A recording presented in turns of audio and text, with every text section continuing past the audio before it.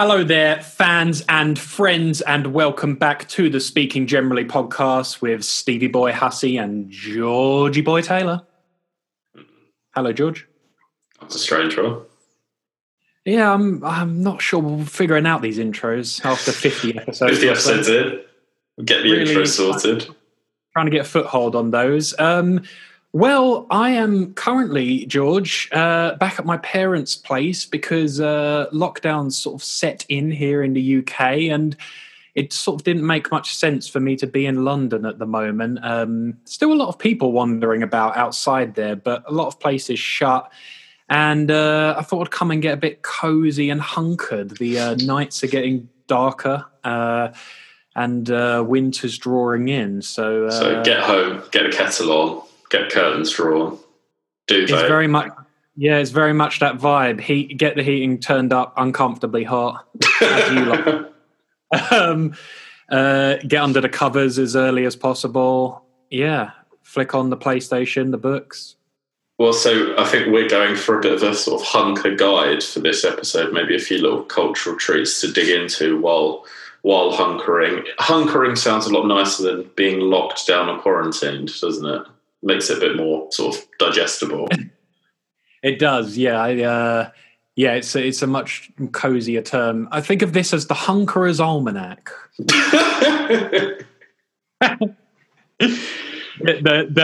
Hitch Hunkerer's Guide to...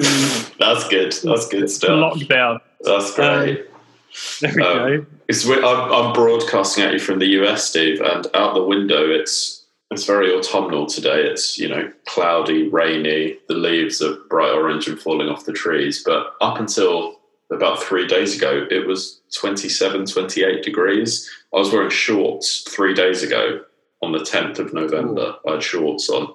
So the weather's been a bit strange for me to get my head around here, whereas all the sort of broadcasts I'm getting from the UK tell me that the nights really have drawn in, and while lockdown is in place again, I think that's on the agenda for the US, but it's not quite here yet. So, yeah, it seemed like a good time to get settled.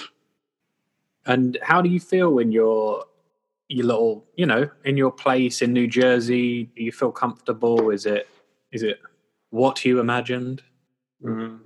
Yeah, it's obviously a bit strange because we're in a very small university town that currently doesn't have any students in it. So that, it makes the place probably feel a bit smaller because certain venues have stayed closed because they're not going to do the business they would and things like that. All the dining that's available to us is limited to 25% capacity, which it's really nice to see that they've been able to stay open, but it's not the normal impression you would get of the place. And I think from what I've heard, compared to other, particularly we're at one of the Ivy League universities, we're in Princeton, and a lot of the others I understand have more of a sort of town vibe where the students hang out in the town and there's a bit more of a buzz and an atmosphere.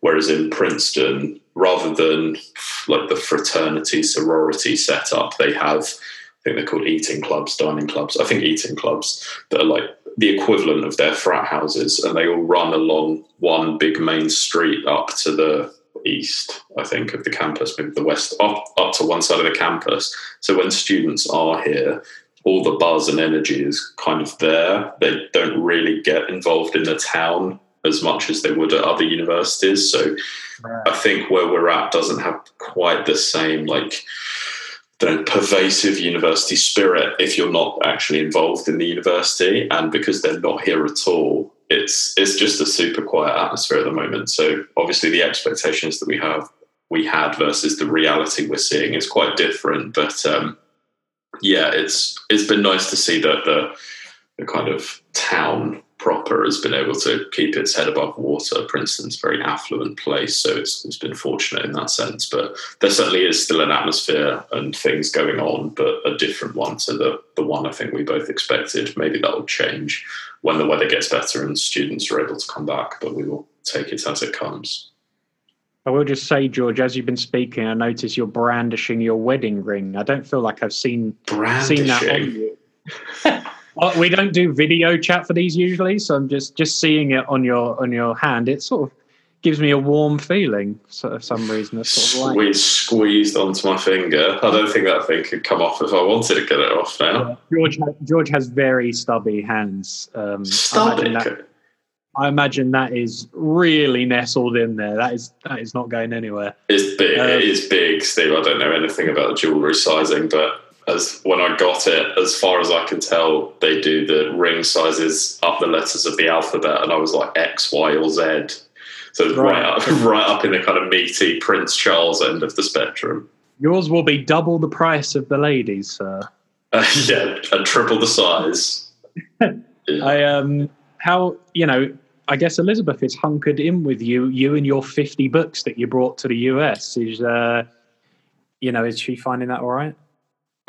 Yeah, the difficulty we've had is that she's got an office to work in, or we expected she'd be able to go and work in her office, but the COVID restrictions have meant that she hasn't. So we're juggling that thing of, we've got 1-bedroom apartment, 2 people working from home, which I think is a struggle that lots of people are having at the moment. So, doing our podcast, we have to time it so that she's on calls at different times. She's on lots of work calls, and the US, I'm guessing it's probably quite a universal thing in the university setup. Do a lot of workshops and seminars and talking through papers and things like that. So there are lots of group calls for her to be on that I imagine have just replaced the water cooler moment where you go, I'm working on this paper. Oh, that's interesting. I'll help you out. That's organically not happening at the moment. So they've done it seems like quite a good job of getting them on lots of calls together. But from a selfish point of view, Steve, it makes it very hard for me to do my own stuff. So she's around the water cooler talking about bloody, what's that one? The Queen's Gambit. Talking about. She has been watching that actually. I watched one episode. That's pretty good. I was going to say. Actually, there was an article recently on the sort of roommate, the age of the roommate, which doesn't. That's what we call each other now. We're married, just a couple of roommates. Roomies. They were talking about one of those, the fact that millennials may have roommates for some time going into their adulthood, but obviously with the added thing of lots of people working from home now, it makes for quite an interesting domestic setup, people having to deal with that. I mean, when you and I lived together, there were 3 of us, the 2 of us, and we had 2 separate roommates at different times, but all of us, the 4 of us collectively, all worked from home. We did. But that was a nightmare, wasn't it? Well, it's a strain on the Wi-Fi. And that was sort of pre-COVID, before there were tons of Zoom calls and Skype calls to be done. But I suppose you've always been doing that because you work with your brother who's in a different country. I work with people in different countries and stuff. So it is difficult. It definitely puts an onus on being able to have a good Wi-Fi connection. Honestly, Steve, one of the big bonuses of COVID has been that Netflix downgraded the streaming quality of all their footage, because I can't tell by looking at it, but it makes it much more streamable. Before, they were broadcasting it at like a much higher bit rate, not bit rate, like quality frame rate. And is that world round? I think so. Yeah, there was a lot of chat about it happening. They downgraded it because people were just struggling to stream stuff. But I've noticed that my broadcasting abilities have been much better since that happened. So that's interesting. All for that. No, I can't say I've noticed, and I'm usually a bit of a stickler for noticing if TV looks a bit crappy. But I think they probably stream it at such a high rate that it would only work if you've got the best TV, and if you're watching it on a laptop or something, it doesn't really matter. So, or on a phone. So I'm sure that's still the case now. That's been a big win for me, for sure. Take that 4K jerks. Trying to get the next best TV all the time. Don't have a TV here, Steve. Don't have one. Probably will never get one. Oh, here we go. One of those. He's one of those guys. Just watch on my laptop. That's the difference. That is what we did. That is what we did in London when we all lived together. I've been in a place in London now with a TV. I've got to say now, I think I would have to have a TV in there. I like the demarcation between me on my laptop and me on the TV. I like that too. I think the issue here is we don't have anywhere, because we've had to make an extra desk for someone to work and things. If we put a TV in, it would sort of dominate the room. There's not really space for it. And it's easy for it. Once the TV's on, it sort of takes over. It does. That's why you kind of have to. Dare I say, Steve, particularly in your parents' house, if the TV's on. Oh yes, I can hear it from over in Princeton. And they have it up very loud as well, so it's like loud volume and on a lot. So double whammy there. Yeah, I now like to turn it on, put the show on, and then turn it off. And it's more like a monitor, right, rather than for the broadcast content itself. It's just better to have a separate screen. Yeah, if I was going to be one of those parents who was funny about their kids' screen time, and I don't have children, so I don't know yet how I'll be on that, but I do think that's where I mean, I was allowed to just surf and channel skip and just, mindlessly switch between things a lot. It's not done you any harm, is it? Not done me any harm. I think I may feel like I'd want them to actually watch something, sit and choose to watch something rather than just mindlessly surf through it. But maybe, then again, parents just find it an easy. I've seen my cousin with her baby, and stick them on the iPad. She sticks Thomas the Tank Engine YouTube videos on, and he just watches the same ones over and over again. And I do see it just keeps him really quiet for a long time. So I'm like, that does make sense. I see why parents do it now. Yeah. Well, let's see what PhD he writes, and we'll see how that, if it works for him. Control case. Speaking of hunkering, George, I've had a couple of WhatsApp pictures from you of bags of American candy. Oh, yes, Steve, the day after Halloween is the best day in America. The day after, where they discount everything. Right. All the old going off. Oh, it's great. It's filled my boots. None of the stuff in America can go off. It's all been treated so much. It's going to last forever. Survive nuclear. Yeah, they say Twinkies can survive a Holocaust. Yeah. I bought a couple of Twinkies the other day just to really, get amongst it. And they did have a best before date on it, but it seemed like it was almost ironic on there. They'd sort of done it as a bit of a joke. Right. I always think that with that candy corn stuff, it feels so artificial and off, is it? Fake. You just think that could sit in your cupboard forever in a bag and it'd be fine in 2030. Yeah, pack of Twizzlers the other day, blasting through a pack of Twizzlers. What's a Twizzler made of? They have the problem I have with Twizzlers. They have very little flavour. They're billed, of all things, they're billed as a low-calorie snack, like a health food. A Twizzler here is a health food. They do feel the definition of empty calories to me. It's just a chewy, slightly cherry thing. And you can just feel like my gut's not going to process that very well. It's just a distraction. I suppose it's better to nibble on that than it is to nibble on a donut. If you need, It's like someone who used to smoke and they just have a pencil in their hand all the time. It feels like that's what a Twizzler's for. Yeah, you're supposed to substitute to a carrot, not a Twizzler. But I get it. Depends where you're coming from, doesn't it, I suppose? Are there any ones you've tried that are new to you, or are these sort of favourites? We haven't gone completely mental. On your recommendation, Steve, I bought myself a box of Whoppers, which you build as the American version of the Malteser, and I have to say I was very disappointed. I said the Whoppers, I like that they're more malty than a Malteser, but the chocolate's not as good, which is kind of true of all American chocolate is not as good as English chocolate. Yeah, they are part of the Hershey empire, and Hershey's chocolate is fairly desperate, but it's also, they're too hard and too crunchy. The Malteser in the UK was billed as a sort of lightweight treat, where in the advertising for them, it was a woman lying on her back and blowing the Malteser up in the air and hovering it above her to show how light they were. You try doing that with a Whopper, you're going to get a black eye. Why also, I don't know if this is all chocolate, but it feels like Maltesers are always sold extremely gendered towards women. Definitely, yeah. It feels like the adverts were so fixed as this is a woman's snack, and I don't know why. They maybe that is the light. I don't know. The lightness is pays into that somehow. I'm not sure, but the Whopper is definitely on the Whopper is the blokey malt treat for sure. The name is not like a very dainty thing to be. I have a box of Whoppers. That's very true. As well, like milk duds. I'm a big fan of, and they're like kind of they're like very chewy, not good for your teeth. But in the cinema, in an American movie theater with those, that is a real treat for me because you don't get milk duds in the UK. No, we've had a couple of boxes of Mike and Ike's.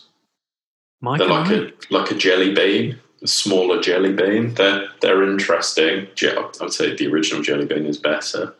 I'm a big fan of 100 Grand. That's been quite a discovery for me. I don't think I've even tried that one. I've always seen it, but it looks like one of those 1940s bars. That I don't it's really good. I feel like the American MO for candy here is just particularly for chocolate bar, stick some peanuts in it. They just slap peanut and everything. Yeah, and I feel like the 100 Grand is the best executed candy bar with peanuts.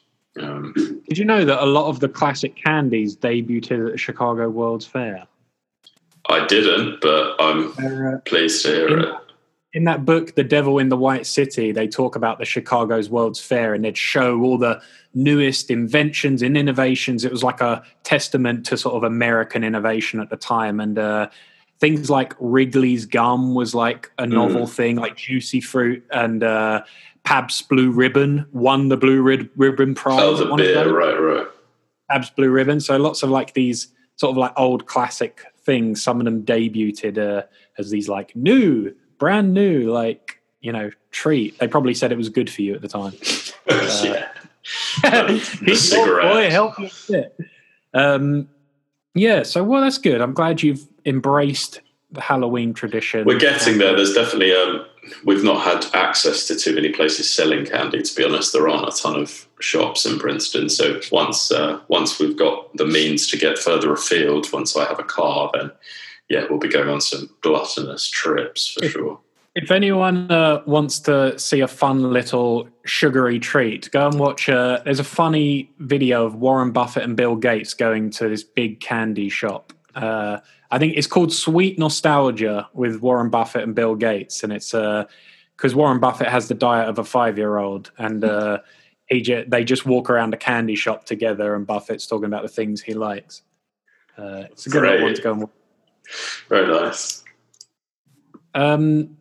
So you were thinking about books or media or films to hunker down with? Makes a change, doesn't it?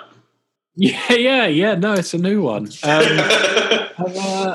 Have you been thinking about particular films that represent that, or that would be good to actually, good for this scenario? God. Can't speak. Jesus, I've lost it, Steve. I don't know how to even get my words out, which isn't helpful for a podcast. I've operated exclusively with books, Steve. I don't have any films for you, but they're just books I thought would be good to hunker with. They're not about hunkering. I don't think that'd be a particularly enjoyable read, would it? And then she got her duvet. Let's just do the rest of the podcast listing puns on, like, Kafka's The Hunker Artist. Oh dear! There's just a lot of puns. Sorry, go on. I've just got a lot of books that I thought would be nice to get settled with. Spend a day under the duvet, stay nice and warm. Bit of action, bit of adventure, bit of everything. Most of them are quite meaty titles. A few of them venture outside, but you don't have to, because you can just stick in and stick the book on. What did you do? You've got yourself some films, have you? Yeah, I got myself, the films are sort of feel more based on what I like to get under the covers and watch on a sort of cold day. I got a couple of books, but yeah, that's nice. We've mixed it up. So, well, let's go tit for tat, shall we? Shall I start with one? Yeah, go for it. Steve, I'm going to start with one that potentially we've mentioned before. It's a bit of a classic. It's certainly a kind of millennial classic, as in people of the millennial age will look back at it fondly and like it. And it's a real one to get hunkered with. A lot of mystique, a lot of drama. It's Donna Tartt's The Secret History. kind of murder mystery set on a university campus. It's dark, it's brooding, it's exciting, it's quite hefty. It had a very famous cover jacket designed by Chip Kidd with a sort of acetate sheet over the book. Looks lovely. It's a great thing, and it's a great novel. It's a real one to get stuck in. Gives away what happens on page 1 of the book, and then it kind of unravels itself as to how they got there. So it comes about a murder mystery in a slightly different way, but very, very well done, very exciting. Definitely her best book, much better than The Goldfinch, which somehow won the Pulitzer Prize. But that we've ranted about that on a previous podcast, I think. But The Secret History by Donna Tartt. I'm yet to breach Tartt's work, but I've been very... I've heard about it many times, and it's probably time I took one on. But that's good, because I would have gone for The Goldfinch instinctively of having heard about it. But yeah, to me, The Goldfinch felt like a sort of adult Harry Potter. It felt like The Order of the Phoenix written for the 30-year-olds. But this has got a kind of dark, sort of surface to it, but it's really good. She's a contemporary of Bret Easton Ellis as well. I think their characters actually overlap in a couple of novels, sort of superficially, but they share a world for sure. If you've read The Rules of Attraction, there's a lot of overlap with this, but a real one to sink your teeth into. Yeah, I know. I think he's praised her before as So but I didn't know they were like so contemporary of each other. Nice one. Has there been a film made of that? I don't know. The Goldfinch film was ill received. Yeah, I'm not sure if there's a film of The Secret History. If there is, it's low key. I know there's a film of The Rules of Attraction, which is also fairly low key, late 80s number. But no, I'm not sure if this has been filmed, but seek out the novel. Okay, and it's realist, is it? It's not a genre. It's a murder mystery set on a university campus. Right. Interesting. All right. Lovely. Well, I'll give you a lovely film, change gears, and this is, an out comedy, but with some grisliness, and it's sort of my favourite cozy up film, which is Shaun of the Dead.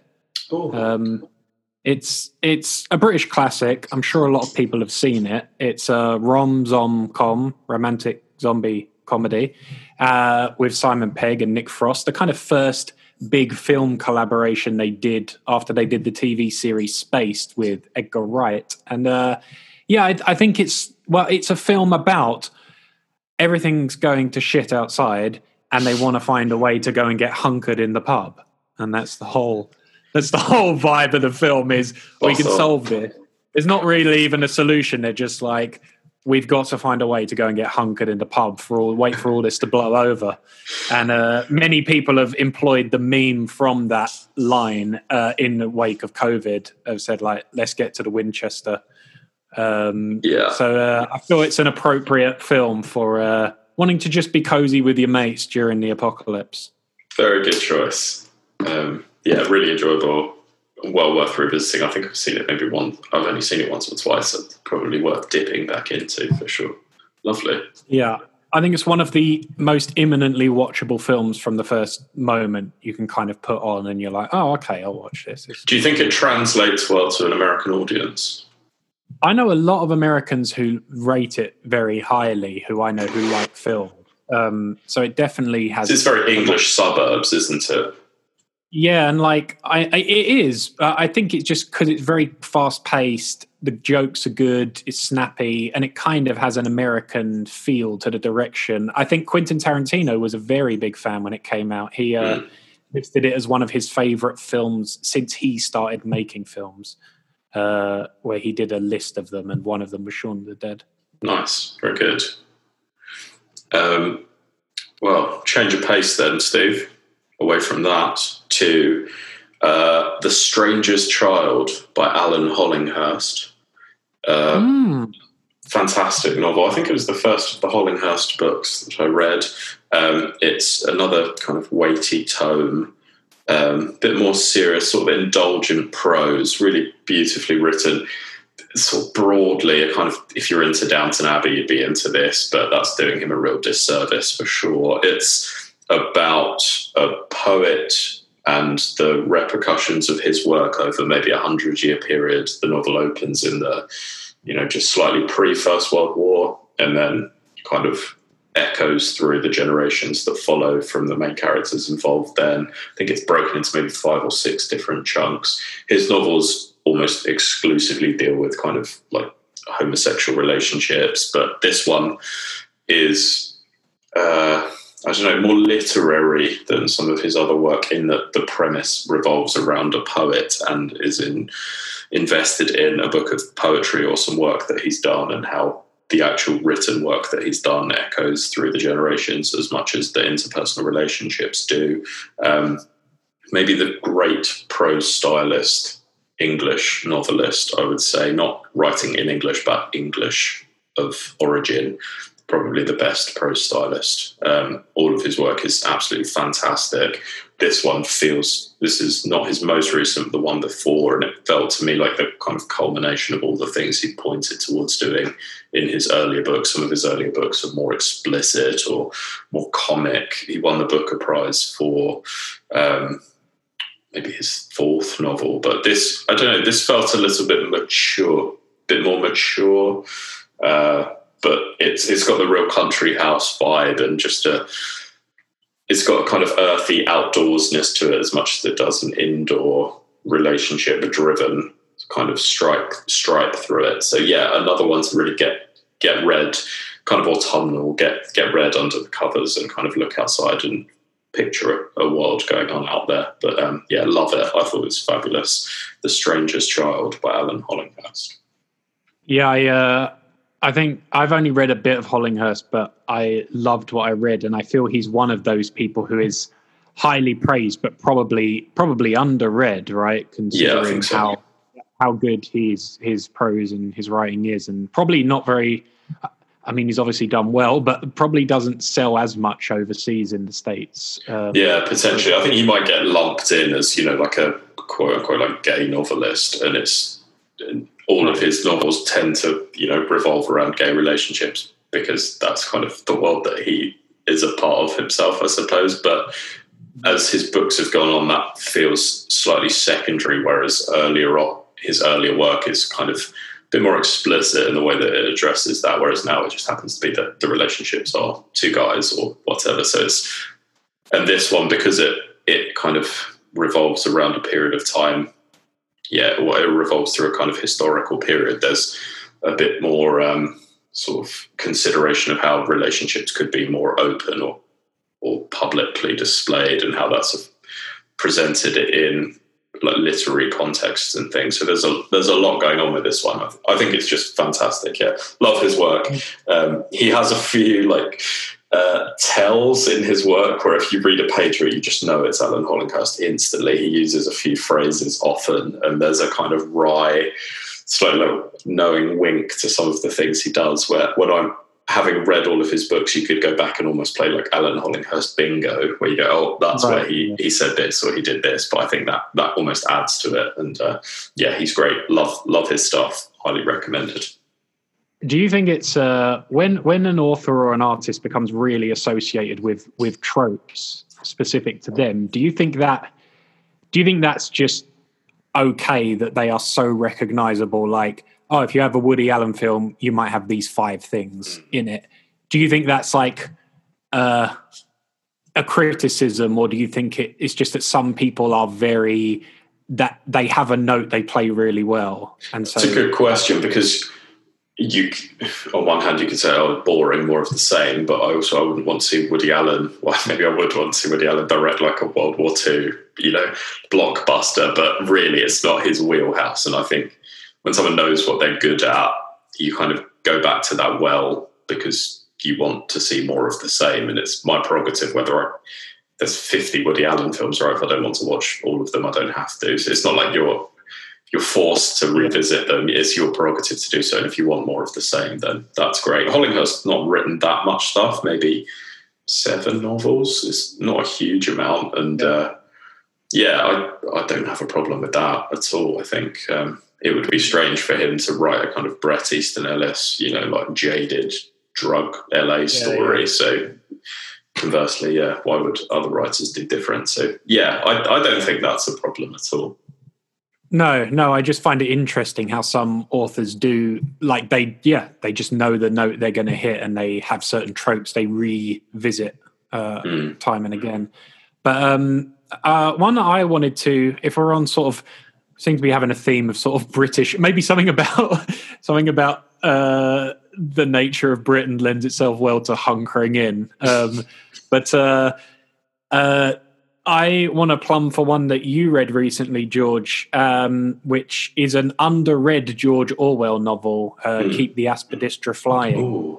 Because it's, I don't know if it vibes well. It kind of vibes well with what we're talking about. It's kind of like a certain view of Orwell's view of London is like, there's a lot of like, it's quite grey and can be bleak at times and a struggle, but there's kind of a lot in it about, it's someone struggling with trying to be significant, trying to avoid the trappings of a bourgeois sort of middle class life. He's trying to be he's a minor, well, not a minor, even a negligible poet, who's trying to sort of forge a literary career working in a bookshop. And it's kind of him, his kind of little attempts to, well, what would you say? Be someone of significance. He struggles with money. Yeah, while also setting a lot of very strict rules on himself. Like he puts these very difficult constraints on himself and then wonders why he can't, go beyond the limitations he's facing. Yeah. Whereas I suppose in this circumstance we're all in now, the rules have been imposed upon us kind of thing. But it's not the time almost to try and strive beyond what you want to do, because you're probably not going to be able to. But there's a freedom in that, whereas he's sort of the opposite, right? He's imposed the restrictions and is limiting himself in a way that he maybe shouldn't have to. Yeah, and he has all kinds of self-sabotaging things when he finally gets a little bit of money, and just you see this sort of the embarrassing ways you self-sabotage by being grandiose and self-important. Yeah. And something about there's something about London, the greyness of England, certain things like The Spy Who Came In From the Cold, John le Carre, those things sort of lend themselves well to being indoors and being cozy, I think, because English people have spent a lot of time trying to get cozy from the weather. Yeah. I think there's something to that. Yeah. Which one shall I plump for from my list, Steve? I'm going to plump for The Overstory by Richard Powers, another large novel, won the Pulitzer Prize maybe a couple of years ago. Potentially have already discussed it on this podcast. It's the novel in which the main characters are trees, not in a kind of Lord of the Ringsy way, but in a way that they kind of stand as symbols for significant elements or parts of the human characters' lives. So the fruit tree that was in the garden where the kid grew up, or the tree that the activist chains themselves to. They're the kinds of totems that the plot revolves around, and he ties an amazing web together by linking all these strands, almost, the kind of symbolism of roots and things, bringing them all together. But it's a fantastically good novel, brilliantly researched, super technically well done. Really deserving of the prizes it won and the praise it received, and is just a kind of a great novel about the outdoors, but also a very interior novel about the kind of individual lives of each of the characters, to the point that one of them creates a kind of virtual reality world, and it uses that as a form of escapism. And it's beautifully done, really gripping. I've heard a few people struggled with it, but other people have been completely enamored, and I've blasted through it in 4 or 5 sittings. It's maybe 600 pages, but if it grips you early on, which I feel like it should, if you can, give it a Saturday to sit down and read with, it's fantastic. One of the best books I've read this year. One to get under the covers with. The Overstory. What's that? Overstory? The Overstory by Richard Powers. Okay. Wow, that's great. That's actually one not even been on my radar. So I will Yeah, I'll pop that on. Lovely. Well, I'll go for another movie then. Which one will I go for? Okay, so I'll go for a fairly new one. Now we've obviously discussed before. At times you've given anime films a good go, George. At times you find you struggle with them. At times, some you've liked. I think it's fair to say you find it a mixed bag as a genre. Sure. But this one is by the. So it's the. I saw it at the beginning. It kind of has poignancy for me now because I literally saw it at the beginning of this year in LA with my brother and cousin, just as we were talking and going, "Oh, this coronavirus thing they've got in China seems to be a little bit troubling. Do you think we should go to Japan in February?" And like, "Oh, I think we'll be all right, but we'll keep an eye on it." Those words were sort of said then. Commentator's curse, yeah. Yeah, and we did go to Japan, and then ended up coming back to lockdowns all over the world. So it was sort of the moment before the world changed, just on the precipice of it. And the film it's called Weathering with You, and it is by the guy who directed Your Name, which was kind of this huge smash hit in Japan. We've talked about it before. It was one of the biggest selling anime films of all time. And this one is literally about a rain that won't stop outside, and it's raining all the time. And, people are not sure why it won't stop raining. And they find this girl who can sort of temporarily bring the sun. And it's kind of like, it's like a coming of age adventure, and like a boy goes to Tokyo for the first time, and sort of, lots of it is metaphorical for a lot of different parts of growing up and the world, and dealing with the problems of the world. But yeah, it's literally a lot of hunkering down, and the rain just won't stop for the whole film. And so yeah, they're weathering together. So it's weathering. Was it successful in the way that his previous film was?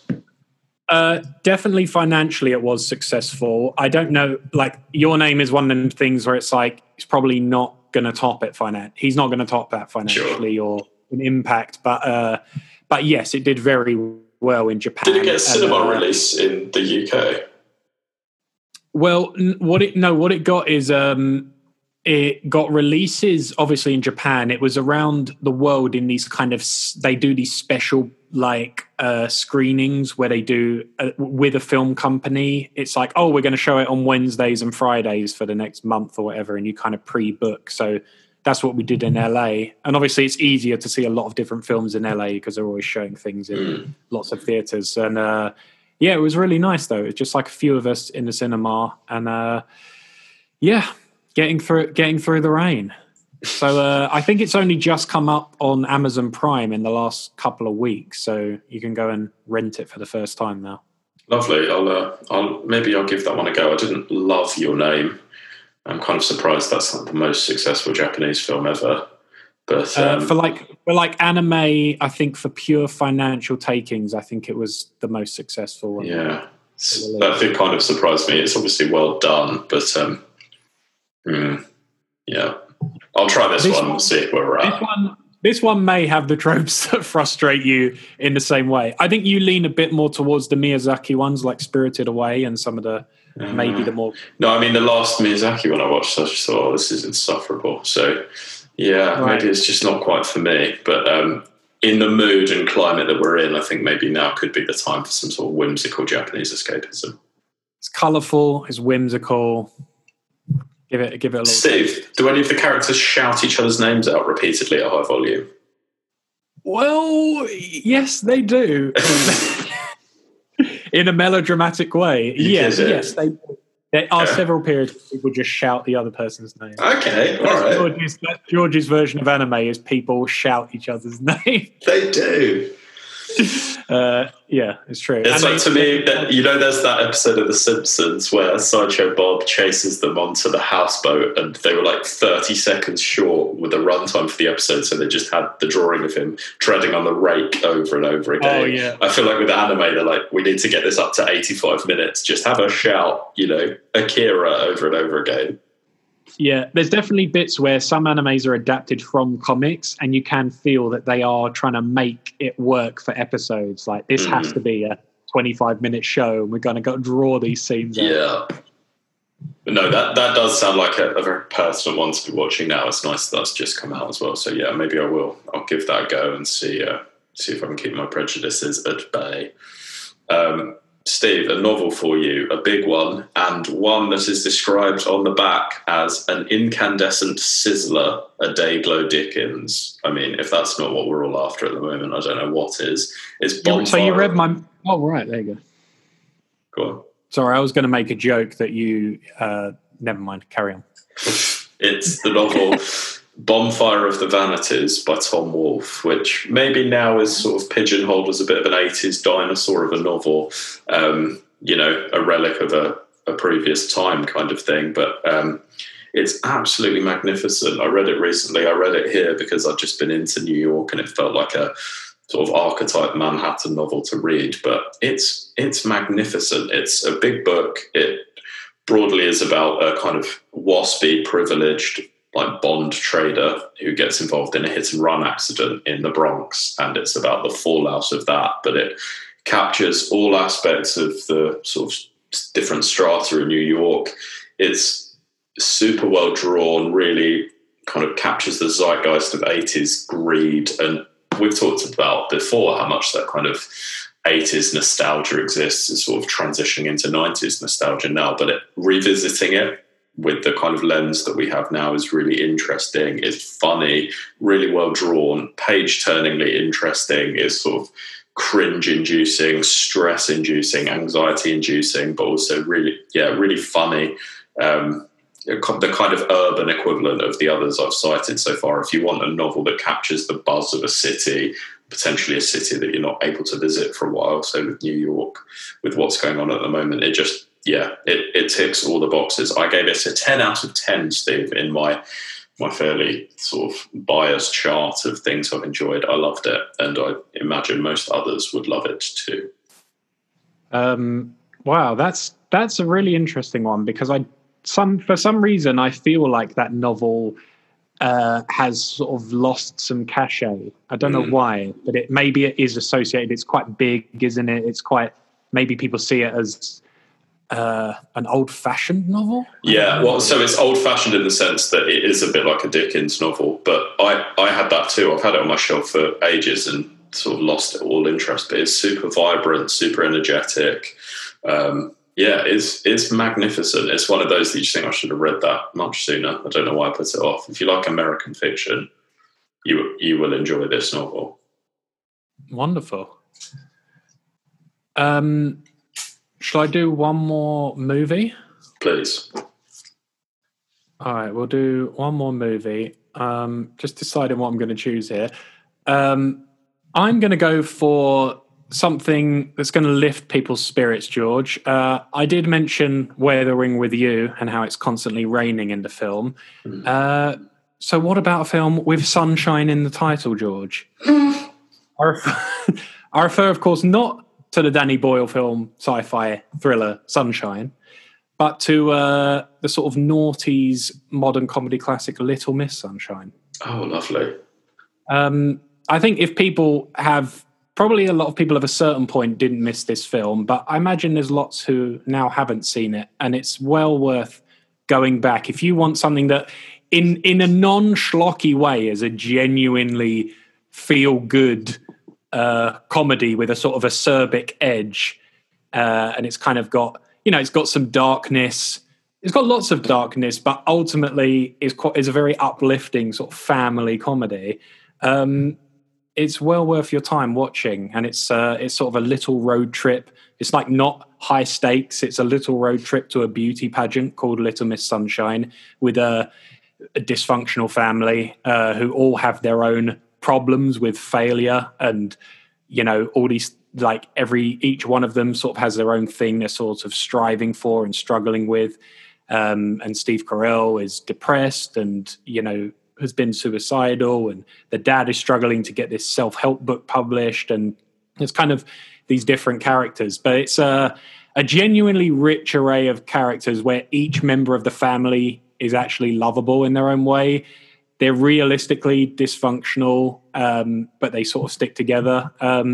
It's just one of those ones that you could sit with some friends and put on and have a good old time. But it's not a schlocky. It's not a schlocky, uplifting comic. No, I only saw it fairly recently, maybe 18 months ago or so, and had been put off by thinking it would be a bit of a schlock fest, or something about it didn't look. It looks naff or something. It maybe looks like a bit of an indie try-hard film. Or something. A bit twee, maybe the way it comes across, but it isn't. It's really good, really earnest, really funny. Relatable in a weird way because those characters were quite strange, but this sort of individual striving comes across. Great cast. Paul Dano's in it, I think, as well. Steve Carell. First time I saw Paul Dano. Alan Alda. Is Alan Alda in it? Alan Alda, yeah, really good cast. Alan Alda's the other one who's in the Woody Allen films. Isn't he called? Another old guy. He's Alan something. Well, as we do that, just busy yourselves. Oh, Alan Arkin. Alan Arkin, that's it. Close enough. Yeah. Really good. Great pick. So there you go. Sun and the Rain. My banal take on that pairing. Do you want to do any more, or have you? I'll plug one more novel, Steve. One that I read a long time ago and can't really talk about with huge sort of accuracy, other than say it's absolutely excellent, and to me maybe embodies the kind of book that you should be getting under the covers with. Lovely. It's A.S. Byatt's Possession, another Booker Prize winner, I think, from the early 90s, maybe the late 80s, early 90s, I think. Fantastic, absolutely fabulous kind of Gothic Victorian literary quest almost. It's about a pair of academics who are pursuing, they're undertaking research about a pair of Victorian writers, and in their investigations into the work that they're sort of researching, they find things about the contemporary world going on as well. And it's the way the kind of investigations into literature bring about human relations, but written like a kind of Gothic Victorian novel. The prose and the poetry that she creates for her fictitious Victorian poet are also brilliantly done. It's kind of, it feels like she's working with original sources, but it's all sort of fictional. It's a real like literary page turner about literature. Really gripping, really thrilling, really good fun. Not light-hearted, but there's not a load of sort of grisly murder. It's a very sort of palatable book. Your grandmother would love it as much as anyone else, kind of thing. But right. Really, really excellent, high quality, well written literature with a sort of thrilling love of books at the heart of it. And maybe that's the kind of thing we all need to get cozy with by the fire at the moment, for sure. That's wonderful. Well, that's brand new to me, so I'll add that. Well, that's quite a list. I will. Should get you through to New Year, shouldn't it? That'll get me through. Yeah, I've already got a couple of them, so I can pluck them off the shelf. I actually have an intimidating amount that I want to get through, sort of reach my reading goals. I've done pretty well. I've done well this year, actually, considering, but there's just a few more I want to knock off, hopefully.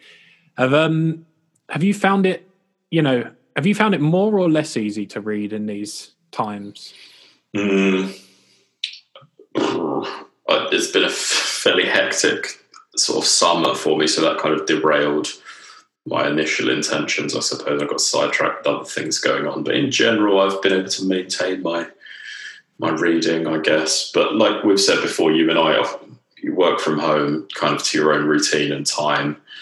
We've been doing that for a while, so it's not too much of a culture shock. Whereas if you're coming from, I'd normally read on my commute or something, finding the time might be more difficult. So adapting in that sense hasn't been too hard. It's just been juggling it with other things that have cropped up this year that has slowed me down a little bit. Yeah, I know you, like me, George, track your reading, and I would urge anyone, if if you love it and take it seriously, there's nothing like I've done it for the last few years now, and having the full actual written list of everything I read, it's very heartening and helpful because it can all blur together and you sort of forget the individual books, like what did I actually read in 2019 and 2018. And it's good for when you recommend people things, when you want to give gifts, when you want to remember what your favorites were. But I've tracked now since about, I don't know, 5 years ago, and 5 or 6 years ago now, and it just kind of compounds on itself, the benefit of having that list. So I do urge you to do it. And also it helps you up your rate later to be like, oh, I managed to do that many this year and it wasn't that hard. I could maybe, get 10 more out or something. Yeah, I don't know about you, George. I just find the tracking is a really, really good part. It's like brushing my teeth now. I just do it, but it's kind of a really beneficial part of my life is tracking my reading and watching. 100%. I've been doing it since I think my spreadsheet goes back to 2007, Steve. So pretty wild undergrad period that I was having, as you can imagine. It's really good for motivating yourself to be able to keep reading more. I think it's a great way to also be able to recommend things to people. It's just a really good resource to be able to. There's no way you'd remember everything you've read if you're reading at quite a rate otherwise. And then it's also super useful for I don't know, it's helped my memory almost. I've never kept a diary or anything like that, but if I'll scroll back, I'll note when I finished the book and I'll see, May 2012, I was doing X. Off the top of my head, I can't remember, but if I'm looking at the spreadsheet, I'll remember where I was when I read that book. And it's just kind of a nice way to go, I was on holiday there and I did this. And it's like a nice jumping off point, and it also helps me sort of contextualize what I'm reading or remember my state of mind around certain times and things. So it serves a wider purpose, but purely just kind of gamifying your ability to get more read. It's a good way to challenge yourself and measure what you're doing. Definitely do it. It keeps you honest, and it's like this nice, as well as like a reference manual, you can actually assess your reading diet, as it were, very soberly, and go, I read a lot more fiction this year, or I don't read much history, or I don't read much about science. You can kind of really see what you're disproportionately weighting. Definitely, and I track nationality of the author and things like that. So it's a good way to just keep an eye on if you're reading a lot of translated fiction. Or plenty to be done with that. It's maybe a little lockdown project for people might be to kind of start setting up a little spreadsheet with the things they've read. If you really want to read out. I do mine on Trello if you want a recommendation, but many apps are available. Lovely. I have like three Trello columns with books, films, and TV shows. I've got to go, George, because I'm having a little celebration tonight for a family birthday. So there you lovely. Go. Many happy returns. Not for me. All right. Well, I'll catch up with you soon. Chock full more podcasts to come. And we'll keep them piping. Everyone should just get yourself under the covers, get the fire lit, get a kettle on, fire in a couple of book orders, and get reading. Yeah. Keep yourself cozy. Keep filling your noggin with goodness, and we'll get through this winter. One way or the other, we'll be through the other side soon. All right, mate. I'll talk to you soon. Lovely stuff. Thanks, Steve. Bye, everyone. Thanks, everyone. Bye.